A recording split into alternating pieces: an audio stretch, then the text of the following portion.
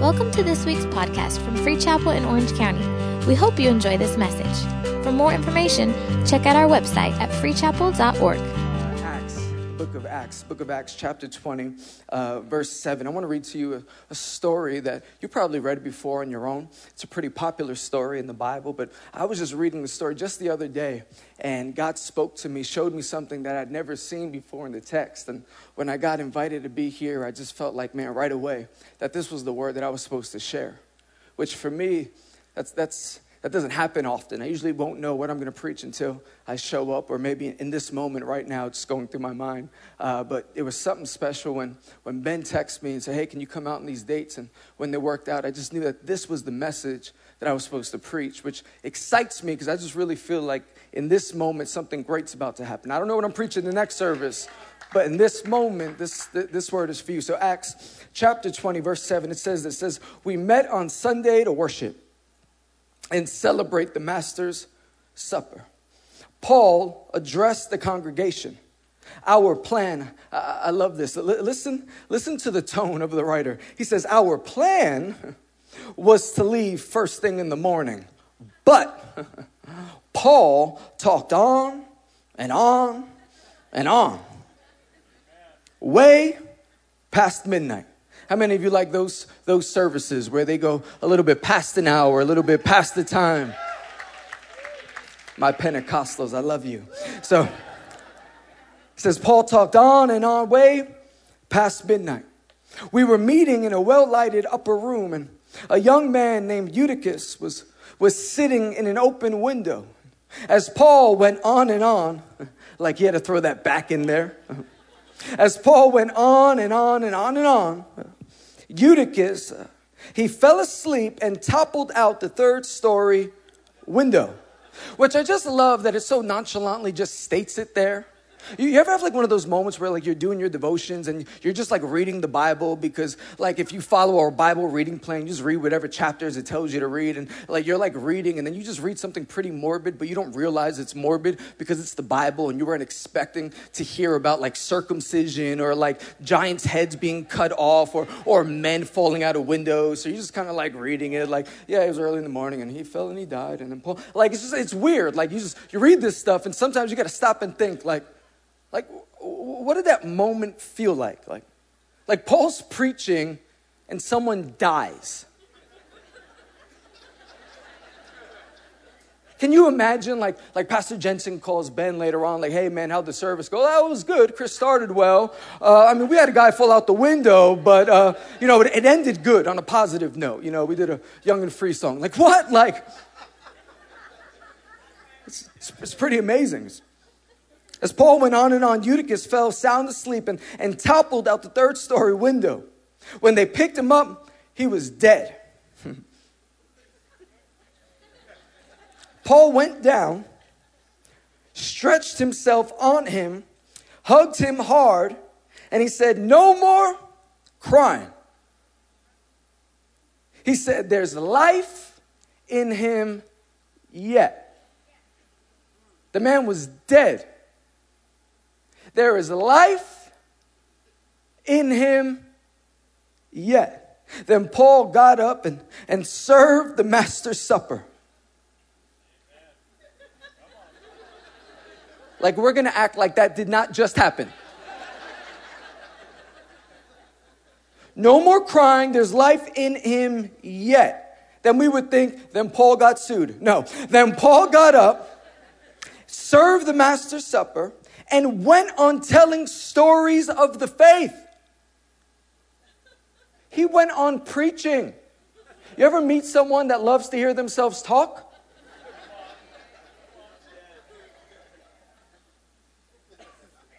Went on telling stories of the faith until dawn.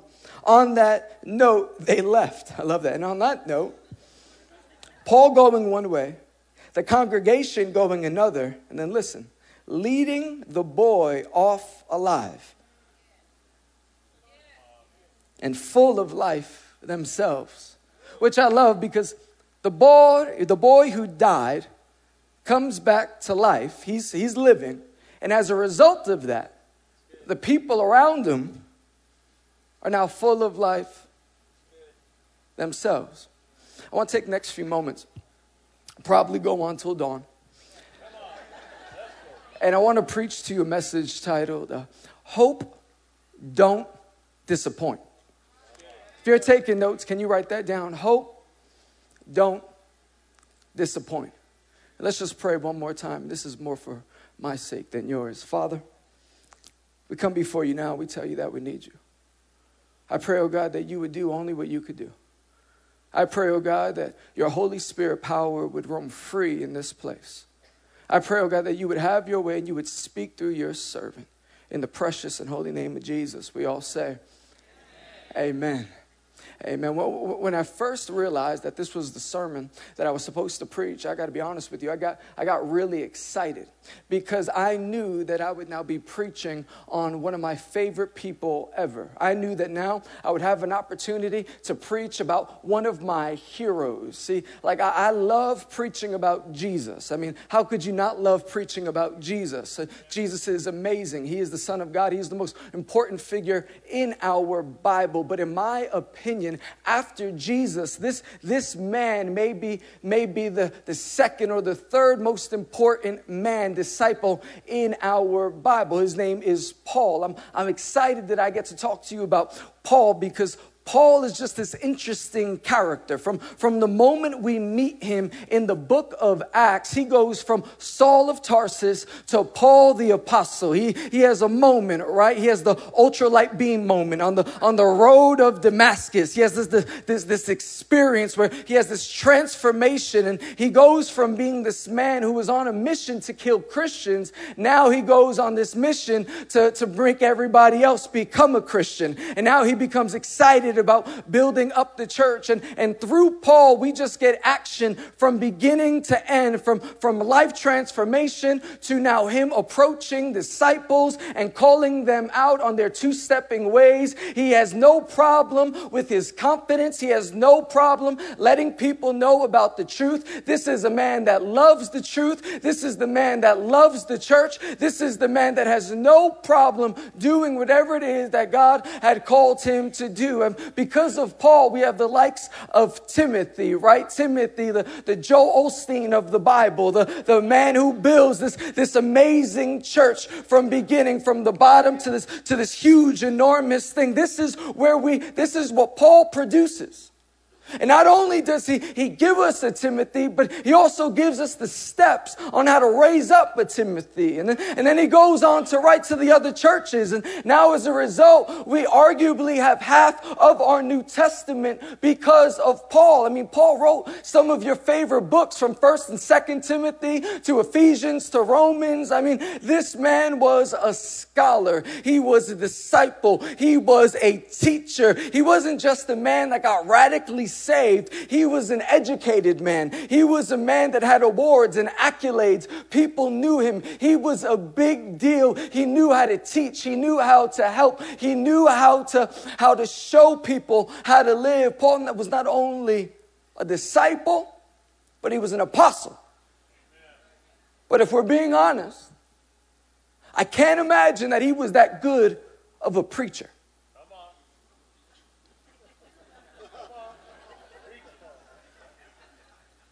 Preachers pride themselves on their ability to communicate.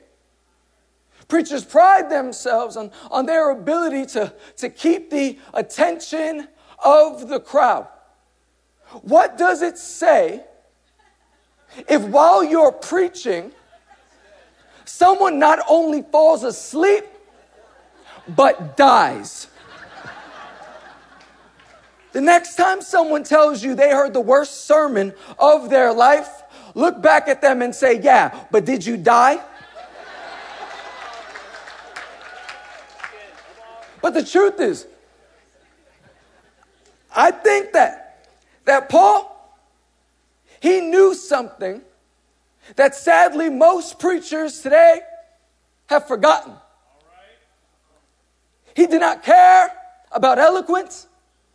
He didn't care about long words. He didn't care about what kind of stories or setup he had for his sermon. This was a man that knew something that so many people have forgotten. What he knew was that you could have all the charisma in the world, but if you don't have the Holy Spirit, your charisma is not going to bring the death to life. I mean, your ability to preach will be able to maybe fill stadiums, but if you don't have the Holy Spirit, that stadium is going to leave that place the same way that they walked in. See, this was a man that was not focused on making you feel all good on the inside. This was a man that was fixated on sharing the truth, and he could care less if you tweeted about him. He could care less if you Instagrammed about him. He could care less if you followed him and talked well about him. He had one job and one job only, and that was to bring the truth. This is why he would say in 1 Corinthians 2,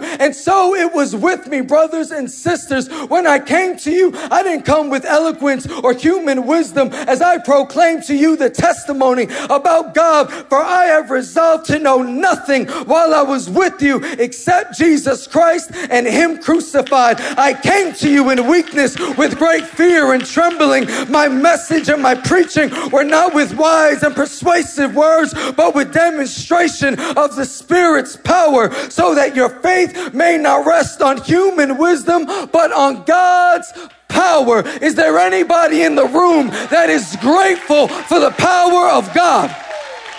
Is there anybody in the room that would say, I don't want a podcast, I don't want another conference, I just want the presence of God, I just want the power of God, I want the signs and wonders, I want the manifestations, I want to see the Holy Spirit work in a major way. Orange County, if you're with me, give your God a shout of praise in this place. I'm not going to concern myself with this. I'm going to keep it about the basics. We're not going to make this thing about anything else. It isn't about one name and one name only. And he is the King of Kings. He is the Lord of Lords. And if you weren't sure of his name is Jesus Christ. And he is the Messiah. All glory and all honor belongs to him and nobody else. This is a man that is focused on sharing the truth of the gospel, because he knows that it is this truth that saves lives. It is these facts that minds are transformed and healing takes place and salvation could happen. I mean, what's the point if you could smooth talk, but no one's getting saved, no one's getting healed, no one's getting filled?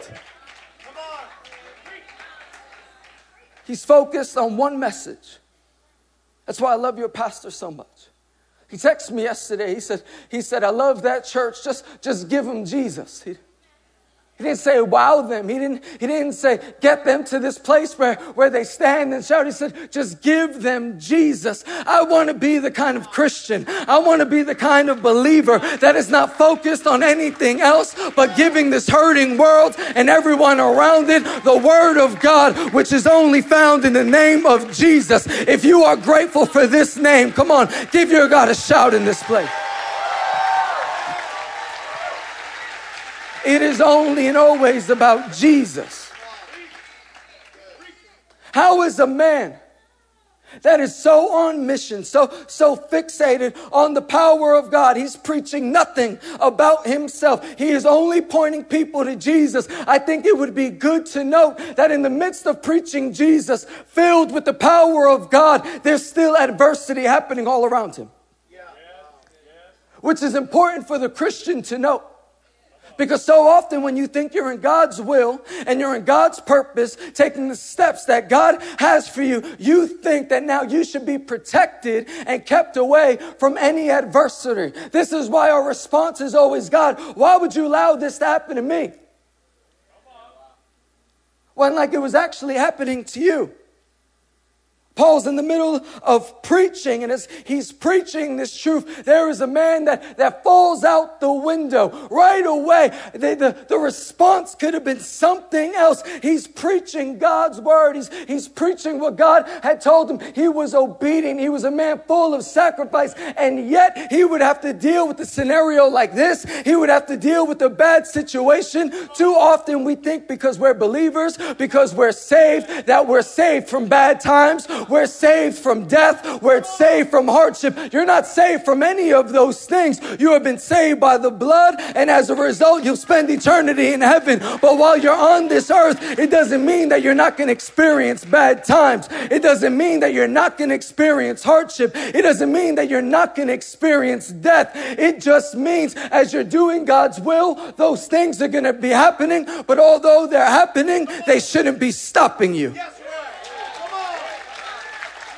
And I feel like that's a word for somebody, because you have been serving in your church, maybe volunteering, maybe you've been helping out in the parking lot, maybe you've been in an internship, maybe you've been sharing people with your coworkers about Jesus, and as a result, maybe something bad happened to you in another area of your life. And you're trying to figure out, God, I was just being obedient. Why would this happen? Because just because you're being obedient doesn't mean that you are exempt to the attacks. It is important to note that God is not the only one aware of the fact of God's power on the inside of you.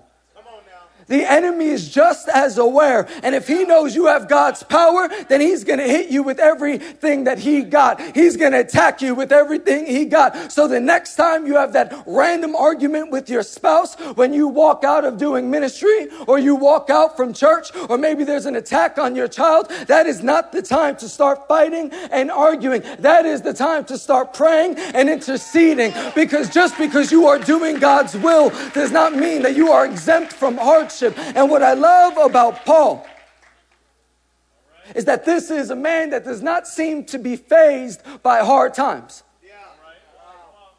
You could tell by his response that God's power was on the inside of him. And the truth is, I'd rather be in Paul's shoes than Eutychus' shoes. Because what's Paul dealing with? Paul is dealing with bad happening around him. But Eutychus is dealing with death on the inside of him. Allow me to suggest to you that Eutychus was dead way before he fell out that window.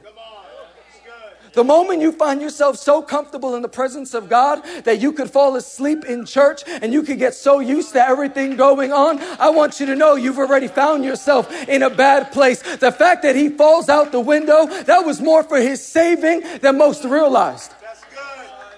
Because in that point, to be completely dead would say he's completely cold. But to be sitting in the church, hanging out while the preacher is preaching, but nodding off. But the fact that you're there, well, you think in your mind that gives you brownie points. You think the fact that you showed up in the room, it makes you look good. But what does the Bible say? The Bible says that God, rather you be hot or cold, because the lukewarm, he's spitting out of his mouth. I don't want to deal with the lukewarm. If you find yourself not impressed anymore by the worship, if you find yourself not impressed with the preaching, if you find yourself not impressed with the church, maybe it's not that the church is in a bad place. Maybe it's not that the worship is in a bad place. Maybe you're in a sleeping place.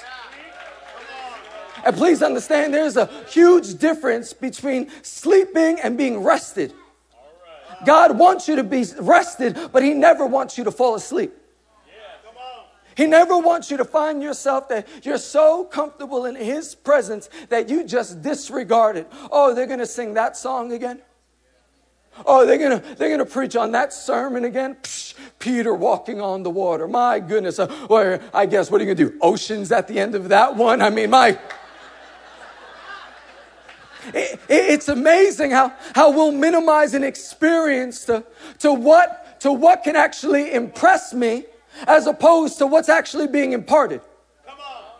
It's not about necessarily preaching the scripture that you've never heard, or bringing out the song that you've never heard, or bringing out the chords that you didn't expect, or having a song tagged onto the song that you didn't think that they would go into. It's not about any of that. It's being in a place where you're so in love with Jesus that if you find yourself in an atmosphere where they're glorifying Jesus, then you're worshiping and you're praising and you're responding. It doesn't matter if they're not that good of a preacher. It doesn't matter what they look like. It doesn't matter what they sound like. If their spirit is right, then that's enough for me. I'll stand up, I'll lift my hands, and I'll shout to my God. The intelligent lighting's not working? Not a problem. The seats aren't comfortable? Not a problem. Is the presence of the Lord here? Then that's all that I need. If there's anybody that would say, all I want is the presence of God, why don't you stand up and give your God a praise break in this place?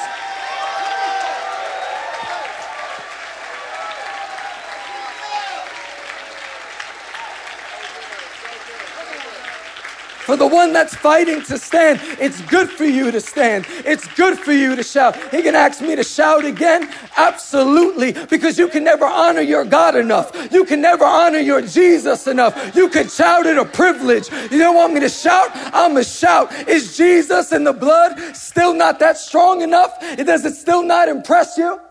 Come on. If it's that potent, if it's that great, if you had to stand the whole time, who cares? You serve a God that died for you. And I never want to be that kind of Christian.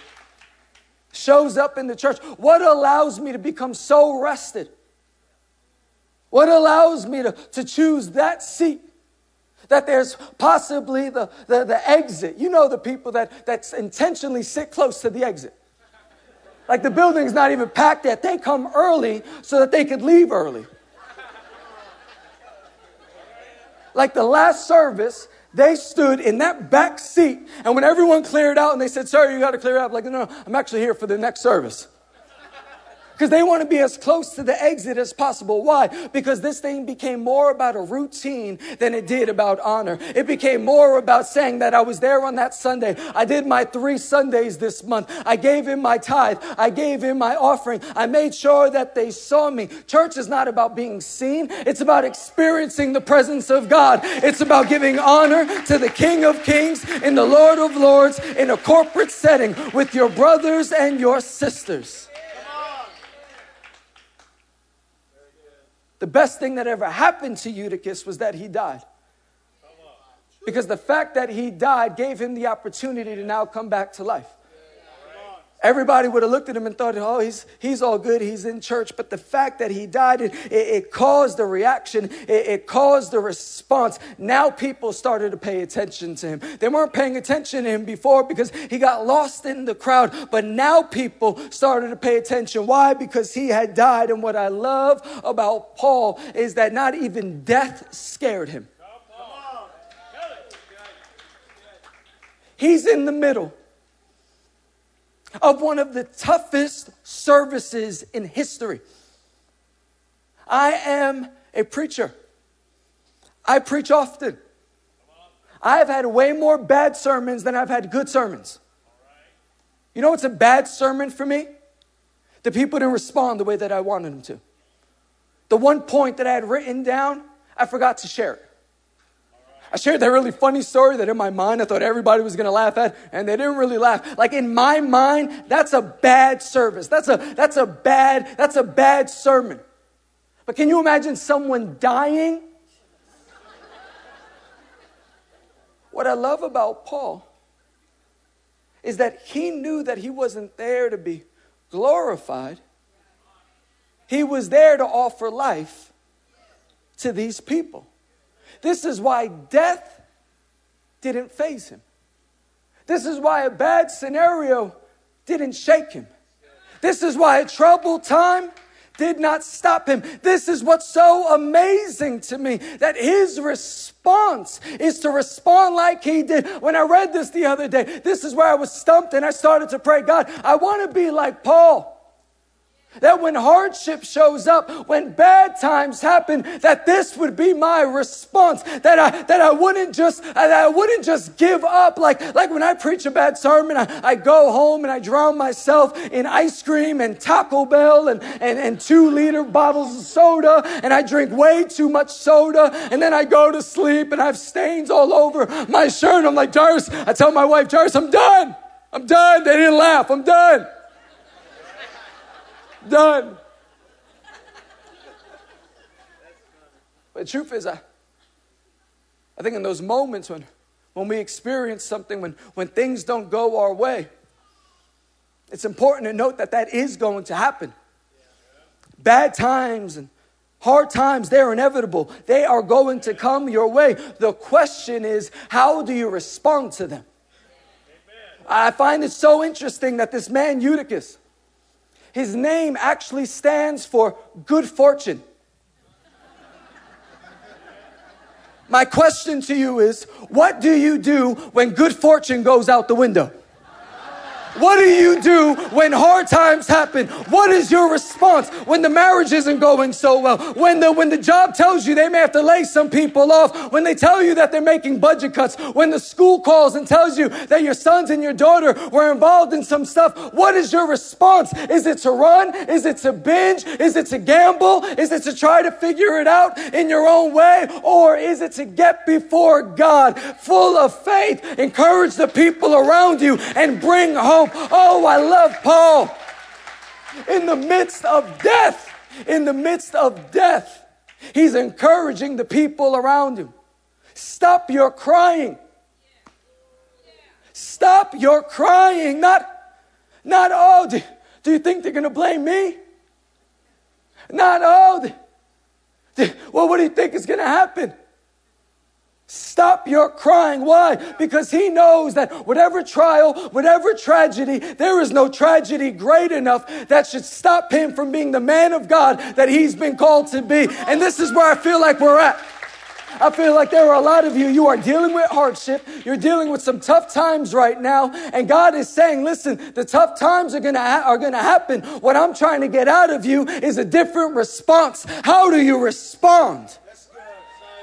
Are you willing to look at your dead situation, the death that's around you, and encourage the people around you? Stop your crying. Stop your crying. There is life in it yet. See, it takes a special kind of man. It takes a special kind of woman to look at a dead situation and say there is life in it yet. Not, let's call the divorce lawyers. It's not go up and give up on it. It's not figure out how to get the money. It's not go on ahead and do that thing that you said you would never do because drastic times call for drastic measures. No, there is a life in it yet. How could you look at a dead situation and speak life over it? Because the same power that conquered the grave lives in me. Even though death is around me, there is a life in me. And if there is a life in me, that means I could speak revival. Is there anybody that would say that you believe in the King of Kings and the power of Jesus Christ?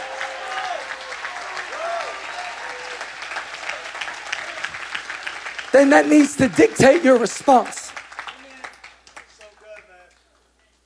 What does your response look like? Because what I see Paul is a man of prayer. Right away, he gets low. He gets all the way down. So often we'll go through hardship and we'll pray just these nice prayers. And then we'll get upset with God when they don't really go the way that we wanted them to go. I mean, you're dealing with the hardest situation of your life, and yet you're responding with the softest prayer you've ever prayed.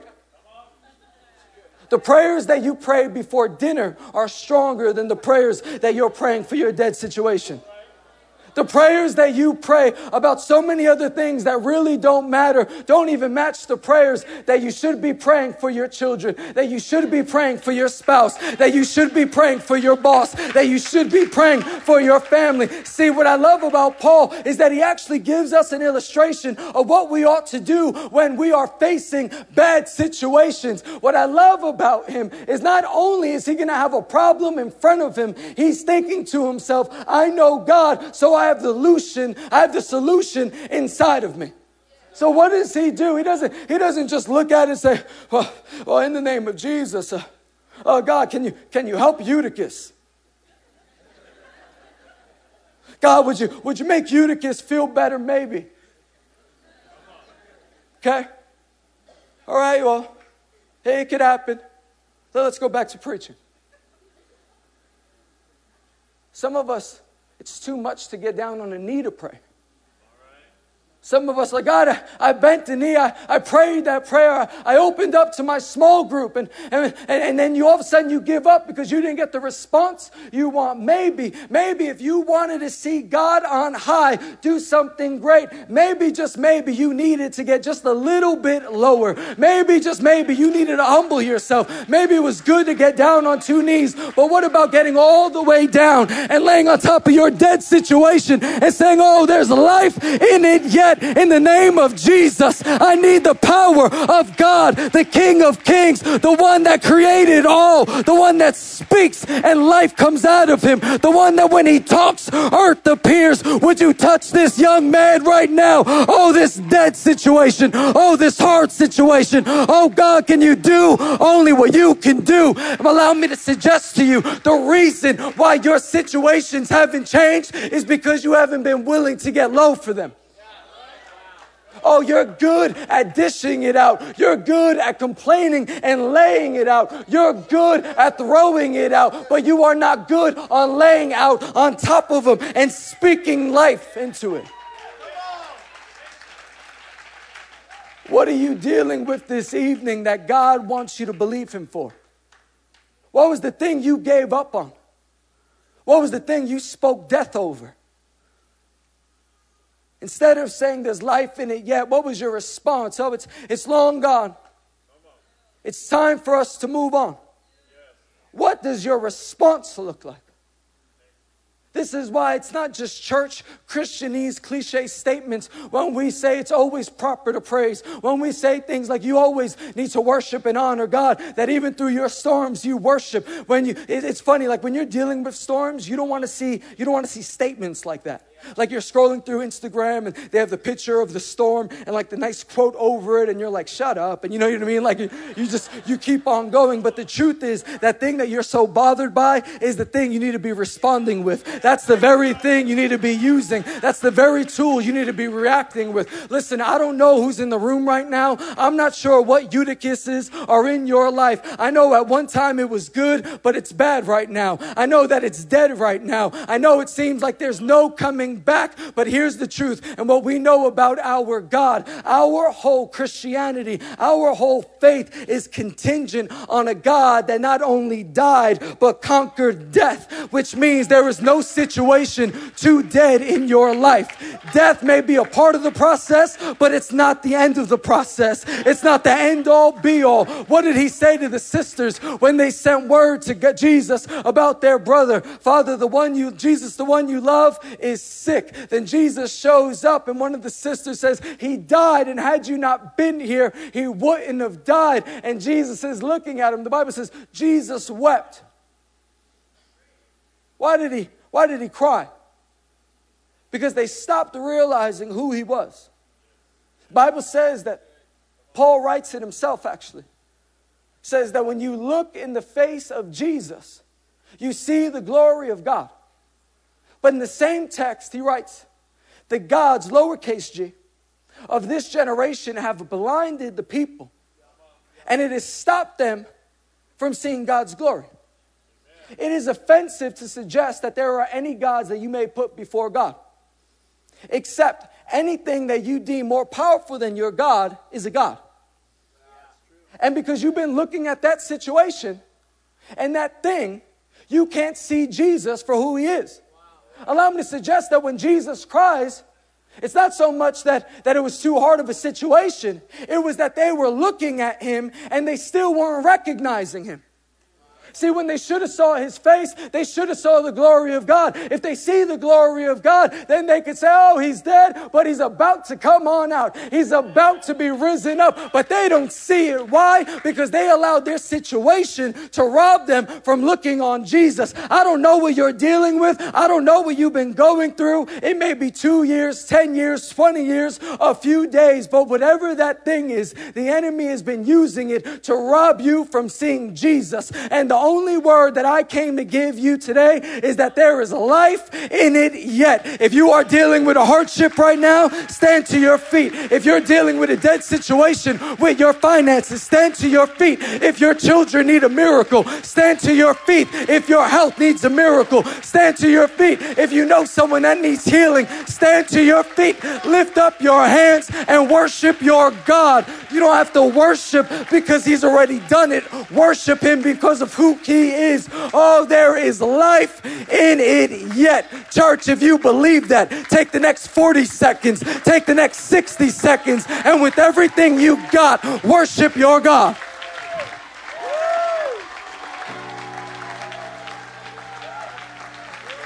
We worship you, God. We praise you, God. Come on, look at your marriage right now. There's life in it yet. Look at your children right now. I know they seem backslidden, but there is life in it yet. Look at the health. Look at that cancer in the face and say, oh, there is life in it yet. Look at the disease and say, there is life in it yet. Look at the finances and say, there is life in it yet. Look at the small business and say, there is life in it yet. Look at the ministry and say, there is life in it yet. Not because of who you are, but because of the one that fills you. What you don't realize is that inside of you, it is the greatest power to ever exist, and it is the power of God.